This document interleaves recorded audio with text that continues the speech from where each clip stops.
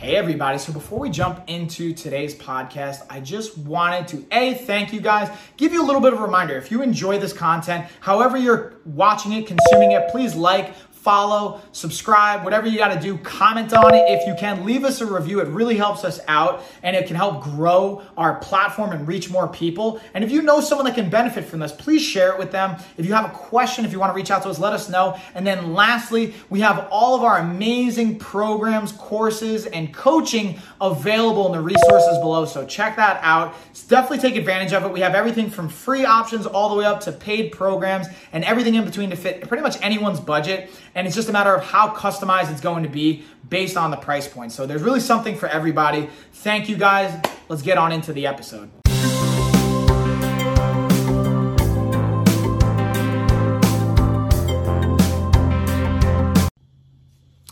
And cheers, everybody. What is going on, y'all? So, flying solo into this episode. This is another one we're probably going to have to do a multi-part series. We're going to kind of, bring it home with the third part of the autoimmune kind of series. And now we're going to kind of split this one up into introducing also the next series, which is going to be looking at kind of a sensitive topic. And it's one that I don't think it's talked enough about, honestly, in the fight and martial arts space. And it's, kind of like eating disorders and disordered eating and kind of behavior patterns. And then looking at a topic that we're going to follow up even after that, which is looking at having a healthier relationship with food. And all of these things are really a challenging thing. And I think they can build off of one another. And so first, let's talk about, autoimmune, looking at the variables there, and specifically kind of like, we mentioned in the first two parts, looking at some of the things that you have control over when it comes to, because a lot of the variables at play when it comes to your body and the autoimmune conditions and diseases and things like your body attacking itself, the pain, the inflammation, you may not have exact control over. However, there are some things that you do have control over, what you're putting into your body, how you're exercising, if you're exercising, and how you actually choose to manage and handle stress, as well as trying to leverage as much of a sleep routine as where it's possible, because like pain can play a big role in that, and just even like hormones, neurotransmitters, there's so many things that can come up with that. But recapping all of those things that came up during the autoimmune series and kind of bringing that home before we dig into some of the things that can be related to around, disordered eating and some of the variables at play there, especially in the fight world where like weight cutting is such a massive thing. Going back to the autoimmune component is, again, recapping first off, looking for the symptoms, whether you're diagnosed with an autoimmune related condition or you may be suspecting that it may be something that you're dealing with or could be potentially having to face and deal with. And looking at the symptoms we talked about, whether it's like chronic fever, swollen, painful joints, or just swelling across the body, having again, the GI distress or like just discomfort there on most of this is going to be on a chronic basis, right? Having constant and chronic fatigue, again, going back to the fever component of things, and then even being able to just like look at some of the overall pain in general, like just constant and continuing pain. Those are all variables and symptoms that can be related to autoimmune conditions and diseases. So it's something to talk to your doctor about, to bring it up with them and see what they can discover and do that. Now, once you figure out like, all right, this is something that you're dealing with, again, still work with your healthcare providers, your medical team. But it's something I want to share with our clients and the audience out there, that even our clients of ours, because it's something that even we work with our partners with, doctors that that refer people to us, or that we have clients that are also working with other medical doctors we don't have directly have in our network that we just communicate with. And it's something that's really important. So looking again at nutrition, gut health can play such a massive role in this. So again, looking at what you can control and putting into your body, for example, food-wise is a component that you can certainly have a aspect of control of, a massive control of. Whether there's certain limitations like financial resources, like food scarcity, where you're at, you might be in what's considered a food desert, where you may not have availability to food in like a 20, 30 mile radius, or it's hard to get. Things like that are definitely factors to consider. However, there's going to be a choice almost in any one of those situations to a certain capacity because of technology and because of the resources you have. If you're listening to this podcast, you have some kind of resources to like internet, to a smartphone or smart device, something like that, that we can leverage here. Whether it's like looking at resources, like, hey, is there a program, whether it's like getting on food stamps or whatever that can look like from a financial side of it, and then making that budget work for you. And again, I know that like there's this like stigma, which is very much true, that working with, like high-end like fitness resources and foods can be expensive, which it can be in some cases, but there's actually, we even have resources where it like does a cent per cent breakdown for calorie quality and like vitamins and minerals. And there's like a lot of food that you can get that can even be helpful when it comes to gut health and things like that. Now, you may not be able to take certain supplements and probiotics and have access to that, but you can have yogurt, right? Greek yogurt, kefir, certain types of fermented foods. You can make your own potentially. Again, I mentioned this in a past podcast that, even on like our medical team that we work with in partnerships and nutritionists I've talked to, they don't recommend doing it on your own unless you have because it's a regulated industry for a reason. There is risk involved. Like you can get sick from it. There's downsides to it. But if you feel comfortable and you want to do the research, you want to try it yourself, I'm just throwing that out as a disclaimer. You can do that, okay? And there could be, the pros can outweigh the cons there. So from a nutritional standpoint, whether you have the resources or you don't at the moment, there's ways to go about finding it. And again, if you have issues with that, reach out to us. Comment. If you don't feel comfortable commenting in a public platform, reach out to us via email. Sign up for our newsletter. We have that information below in the description. Take advantage of it. Now, kind of moving that right along with that fermented side of it, you can take a probiotic, a prebiotic to help you out from a supplement standpoint. You can use the fermented foods like kimchi, sauerkraut, kefir, Greek yogurt, things like that. And then you can even pickle your own food and ferment your own food. Now, not all pickle foods are created equal. There's certain types of bacteria strains and things that will be related to that. Again, I share that in the part 2 series with resources around that we can dig into and you can go back to if you want to see that. But I just wanted to highlight some of that, some recap it, and then we're going to kind of dig into the next topic. And then going back to exercise, like being able to move, managing with what your body can handle, and having movement can be really beneficial for arthritis, for varying degrees of arthritis. The kind of thing to consider here is it having a net positive on your quality of life or a negative? Meaning, do you feel better after you do it? And if it's, all right, I don't feel great right away, but over the long period of time and after talking to your doctor, like, hey, this is going to be something that's going to be good. And after maybe a couple weeks or a couple days, you're going to feel good, then try that and stick with it. But if it's something that's not making you feel good, maybe you shouldn't do it. You got to find another option, whether it's, looking at martial arts, whether it's looking at yoga, whether it's resistance training, weight training, body weight training, cardiovascular training, aquatherapy, water training, swimming, surfing, whatever that could look like. And kind of speaking of those components, there's something that I didn't talk about in the episodes that I wanted to bring up here. And this kind of shifts from the exercise now going into some of the other components, the miscellaneous categories of sleep, stress management, the seasonality of things. This is one that I did in a social media post that I wanted to share here as well, and just kind of offer that up in case anyone missed it, was weather, humidity, climate, temperature all plays a role in how your body can actually respond and trigger some of those conditions. Now, everyone's not going to react the same here. So that's something to consider as well. And the important thing is ultimately, again, communicating with your health team, but also finding out for yourself. Like usually dry, hot climates, and not like desert, but like warmer, drier climates are going to have a better response for most people's conditions. But again, that's a very general statement. You have to kind of find out for yourself. So even figure out maybe like a Bikram yoga could be helpful for you, depending on the humidity there and like how sweaty it gets. Again, you have to figure out what's best for you. Talk to your doctor, talk to your medical team, but figuring out that component. And again, if you live in a very cold, like if you live in Colorado, for example, like the mountains of Colorado, even here in like Western North Carolina in the mountains, if you have the ability, like maybe you got to look at moving, or maybe if you have the ability to have like somewhere to travel to in the seasons, like not everyone's going to have resources like that. But if you have look at your overall quality of life, where you're living isn't good for your quality of life, you may want to consider moving. Like if you're upstate New York and get really cold, maybe you want to move closer to, the city or Westchester or somewhere south, or get a little bit further there. Or if you're in like Florida and it's really humid, your body's not responding well, maybe you want to go somewhere a little bit drier. Or if you're in like Arizona, for example, you may want to stay there. Those are all things to consider. I just wanted to mention and bring up. Then kind of rounding out this topic of looking at also stress management and sleep routine. These are massive things that it can be really hard to dial in, and they might be contributing in a way that you didn't think about or have to necessarily address yet, because there's so many other components that can be challenging, whether it's like the actual pain that you're facing, and then the pain might be keeping you up at night, and then you have a hard time falling asleep. So trying to focus on what you can manage, which you can't say, hey, body, turn off the pain response. doesn't work that way. But you can control like, hey, I'm not going to be on my phone an hour or 2 hours before I go to bed. I'm not going to watch TV. I'm going to read a book instead. I'm not going to have any coffee or caffeine or stimulants after a certain period of time. I'm not going to smoke cigarettes. I'm not going to have nicotine.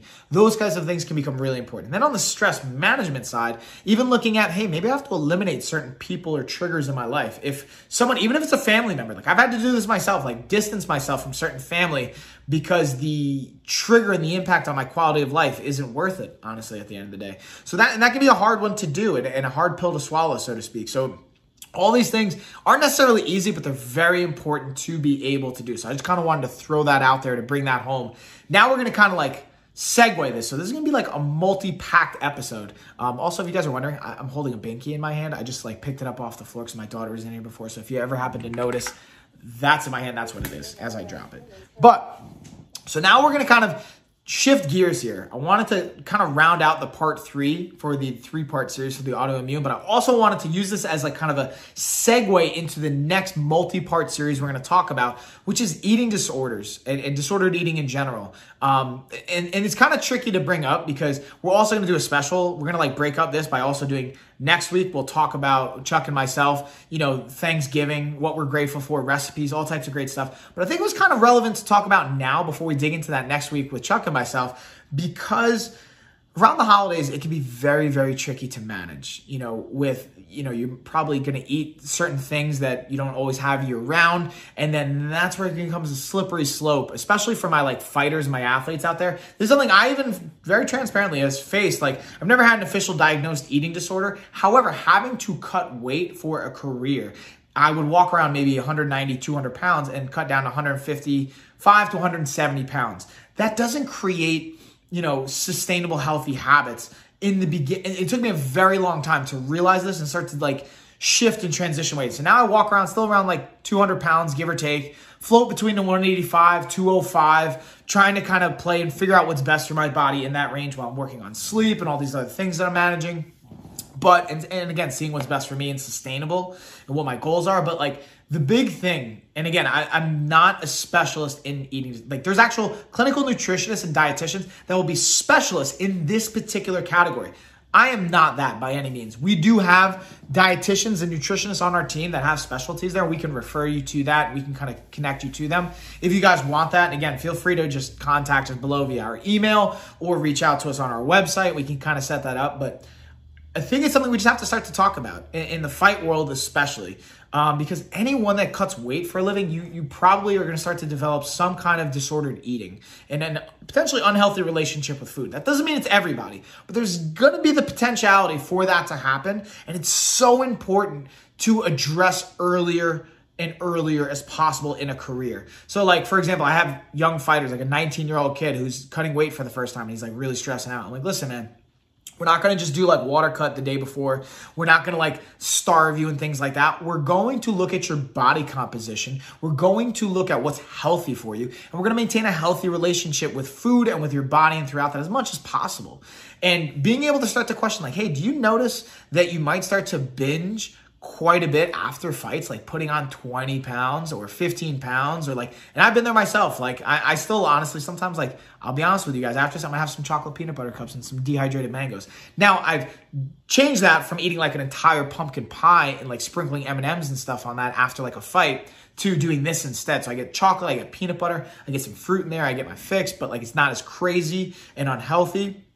But the point of me sharing all that is looking at some of the behavior patterns you start to develop and you see in yourself and the questions that you're starting to have or the thoughts that are going on in your mind like, I shouldn't eat that. Or like you go from those massive binges and purges, like massively binging on food and then you're purging afterwards. Like all these variables, again, it's sometimes people don't want to talk about or can be tricky to talk about, but I think it's really important to have. And if there's anyone out there, if you guys want to come on the podcast to talk about this, you always have a platform if you feel comfortable. And if not, you want to talk about it in private, reach out to myself and our team. We're happy to talk about it and either help you ourselves or connect the dots to someone that can be more relevantly helpful for you.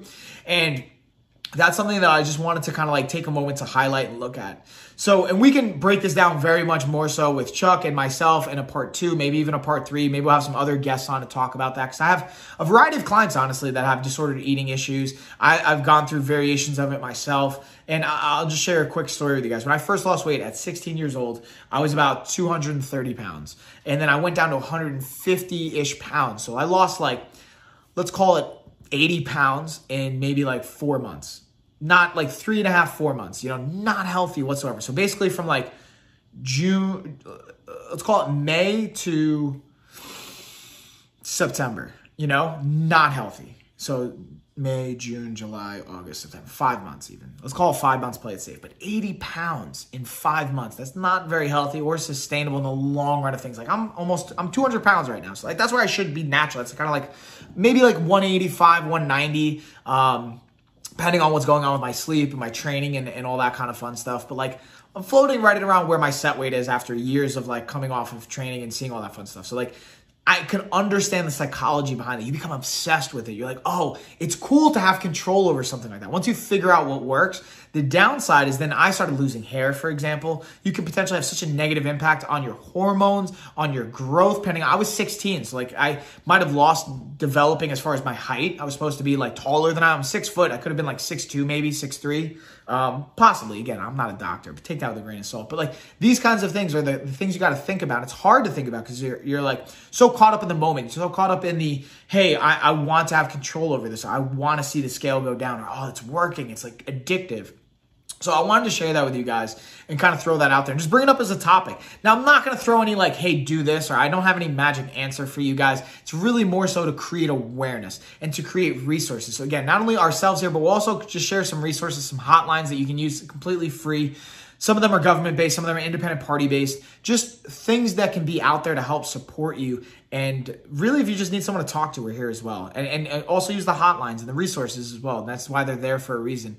And just reaching out to a friend, man, because it can feel really lonely when you don't know where to go and you don't know what to do and you don't think anyone can relate to it and you feel stuck. And it's really just a shitty place to be. And I understand that. I've been there myself in a variety of ways, and not even just with disordered eating, which is like depression and mental health and things like that too. So I think it's all so interconnected. And that even goes back to the prior topic of like autoimmune health and disease, because then you start to like, they can kind of, all these things can kind of get intertwined or interwoven, because then you're like, all right, well, I'm limited with this food, I'm going to do this, and you become hyper obsessive, and then, or you go the complete opposite direction, and then you just have a bad relationship with your body, with your food, all these other things. So anyways, with that being said, I just kind of wanted to throw that out there for you guys. This is just the first part. I wanted to introduce it, to bring it up, to see what it brings up for you guys. Feel free to comment on these where it's public if you want to. If not, reach out to us privately. Let us know, what it would be helpful for us to continue to elaborate on here. And then also, we're going to Thanksgiving next week, or the episode will drop next week. We'll go into Thanksgiving, recipes, things that we're grateful for, and then it's going to be Thanksgiving right after that. So I thought it was kind of relevant, because know that you're not alone, especially during this time of year. It can be tough going into the holidays, going into Thanksgiving. It can be easy to write off like, oh, like you can kind of slide with certain behaviors or things. It can kind of be very unhealthy and kind of dangerous, honestly. Not even kind of, it can be really dangerous. So know you're not alone. And then Chuck and myself will dig into like things we're grateful for. So completely shifting gears just a little bit for 1 week, and go over even healthy recipes that you can integrate that are delicious, that you can enjoy, you don't have to feel guilty about. And then there's also some psychology stuff behind that you should probably not, I won't even touch upon because that goes outside my scope, but like talk to a therapist about, specialist on that if you're having a lot of the issues with the food side of things, the guilt that can be associated with that. And then honestly, enjoy food too, like finding the balance there. So with all that being said, I'm going to bring it home. I appreciate you guys. Thank you as always. And I will check you next week. Yeah, y'all. So I just wanted to say thank you guys again for watching, listening, consuming that episode. If you guys enjoyed it and you haven't already, please like, please comment. If you haven't reviewed, please leave a review. If you haven't followed or subscribed, please do that as well. Again, it tremendously helps us out. And then just a quick reminder, if you guys want more resources, we have them below. We have our programs, everything from free all the way up to paid and kind of everything in between. Dial in with the customization, and we have more information on different programs and resources in our newsletter. So if you haven't signed up for that, do so below. It's free. And that is it, y'all. See you on the next one.